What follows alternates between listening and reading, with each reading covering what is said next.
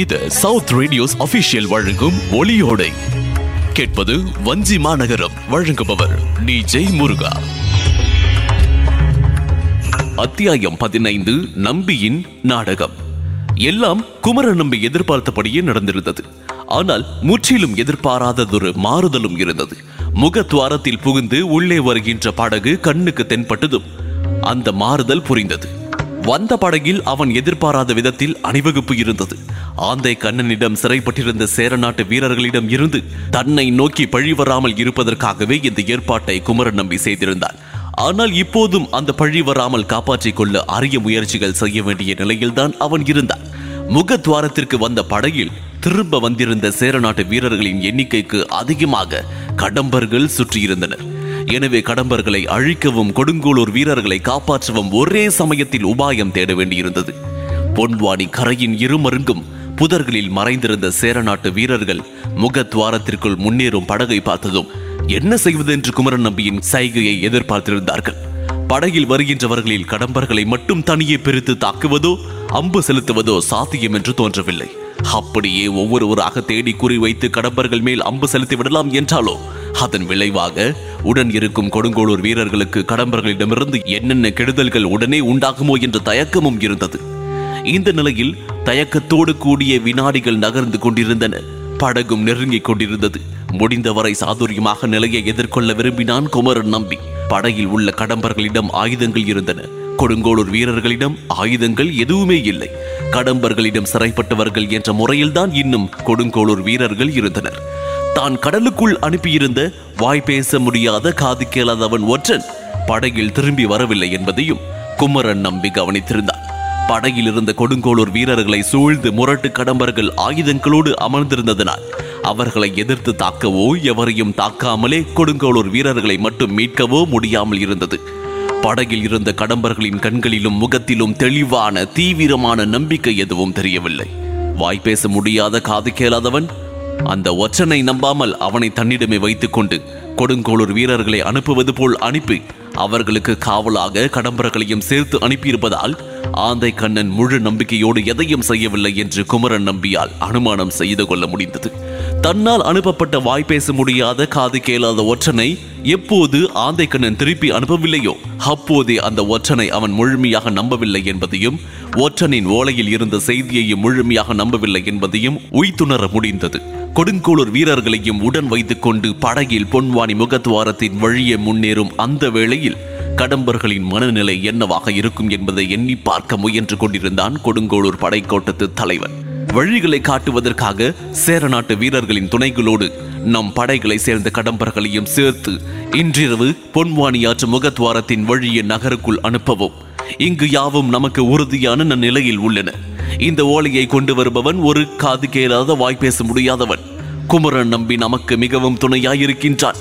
இந்த ஓலையை கொண்டு வருபவன் தாங்கள் சந்தேகப்படாமல் இருப்பதற்காக இதை நாங்கள் இங்கு வந்த அதே படகில் அனுப்புகின்றேன் என்று தான் அனுப்பியிருந்த ஓலையின் செய்தியை மீண்டும் நினைவு கூர்ந்தார். படகில் உள்ளே வந்து கொண்டிருப்பவர்கள் தங்களை குமரன் நம்பி எதிர்கொண்டு வரவேற்பான் என்று எதிர்பார்க்கவும் கூடும். அதே வேளையில் படகில் உடன் வரும் சேர நாட்டு வீரர்களோ ஒன்றுமே தெளிவாக புரியாமல் தயங்கவும் கூடும். குமரன் நம்பியே பொன்வானி முகத்வாரத்தில் எதிர்கொண்டு வரவேற்பான் என்று எதிர்பார்த்தபடியே படகில் வரும் ஆந்தை கண்ணனின் வீரர்களுக்கு யாருமே தங்களை எதிர்கொள்ளாத இந்த நிலை வியப்பை தராமல் போகாது. தாங்கள் கரை சேர போவதையோ கடம்பர்களின் கைகளிலே சிக்கி அழியப் போவதையோ எதையுமே நிர்ணயிக்க முடியாமல் படகில் உடன் வரும் கொடுங்கோளூர் வீரர்களும் மனம் குழம்பி போய் குமரன் நம்பியின் மேற்கோபமாக இருப்பார்கள். இப்படிப்பட்ட ஒரு நிலைமையில் படகில் வருகின்ற கடம்பர்களை அழிக்கவும் உடன் வருகின்ற கொடுங்கோளூர் வீரர்களை அழியாமல் காப்பாற்றி கரை சேர்த்து மீட்கவும் ஒரே சமயத்தில் முயல வேண்டிய நிலையில் இருந்தான் அவன்.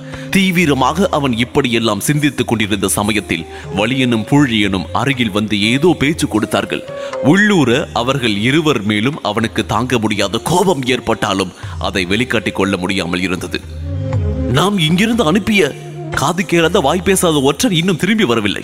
அந்த ஒற்றனை மட்டும் ஆந்தை கண்ணன் ஏன் திருப்பி அனுப்பவில்லை என்பது உங்களுக்கு சந்தேகத்தை அளிக்கவில்லையா படைத்தலைவரே என்று பரபரப்படைந்து வினவினான் வலியன். ஒற்றன் ஏன் திரும்பி வரவில்லை என்று கவலைப்படுவதை விட வந்திருப்பவர்களில் நமக்கு வேண்டியவர்களை எப்படி காப்பாற்றி கரை சேர்ப்பது என்பதை பற்றி கவலைப்படுவது பயனுள்ளதாக இருக்கும். நேரமாகின்றது. பொழுது நன்றாக விடிந்து விட்டது. படகு உள்ளே வர வர இங்கு நிலவும் மயான அமைதியை பார்த்து அவர்கள் மனத்தில் சந்தேகம் அதிகமாகவே தவிர குறைய போவதில்லை. படகில் உள்ள ஆந்தை கண்ணனின் வீரர்களை தவிர நம்முடைய வீரர்களுக்கும் சந்தேகம் உண்டாவது இனிமேல் தவிர்க்க முடியாது.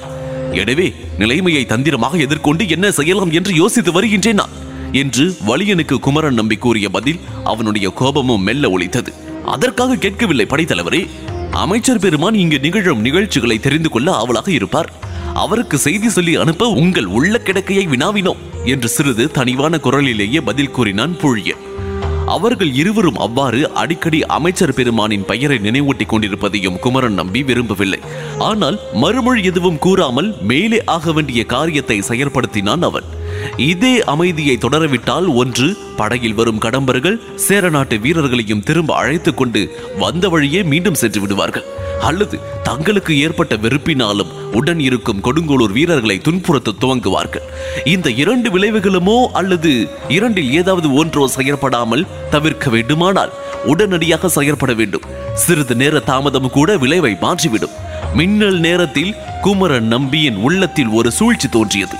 தானும் சில வீரர்களும் எதிர்பட்டு முகத்வாரத்தில் வந்து கொண்டிருக்கும் கடம்பர்களின் படகை அவர்களுடைய சதிக்கு துணையாகின்ற விதத்தில் வரவேற்பது போலவே வரவேற்று கரை இறக்குவதென்றும் கரை இறங்கியதுமே கடம்பர்களை மட்டும் சிறைப்பிடிப்பதென்று முடிவு செய்து கொண்டான் அவன்.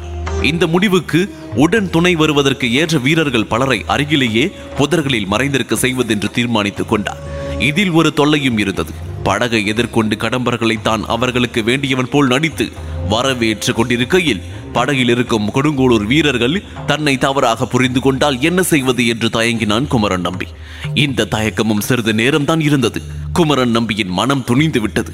அந்த நாடகத்தை நடித்தே தீர வேண்டிய நிலைமையில் தான் இருப்பதை அவன் உணர்ந்தான். தன்னோடு வரவேண்டிய வீரர்களுக்கும் வலியனும் புழியன் ஆகியோருக்கும் திட்டத்தை விலக்கிவிட்டு செயலில் இறங்கினான் குமரன் நம்பி.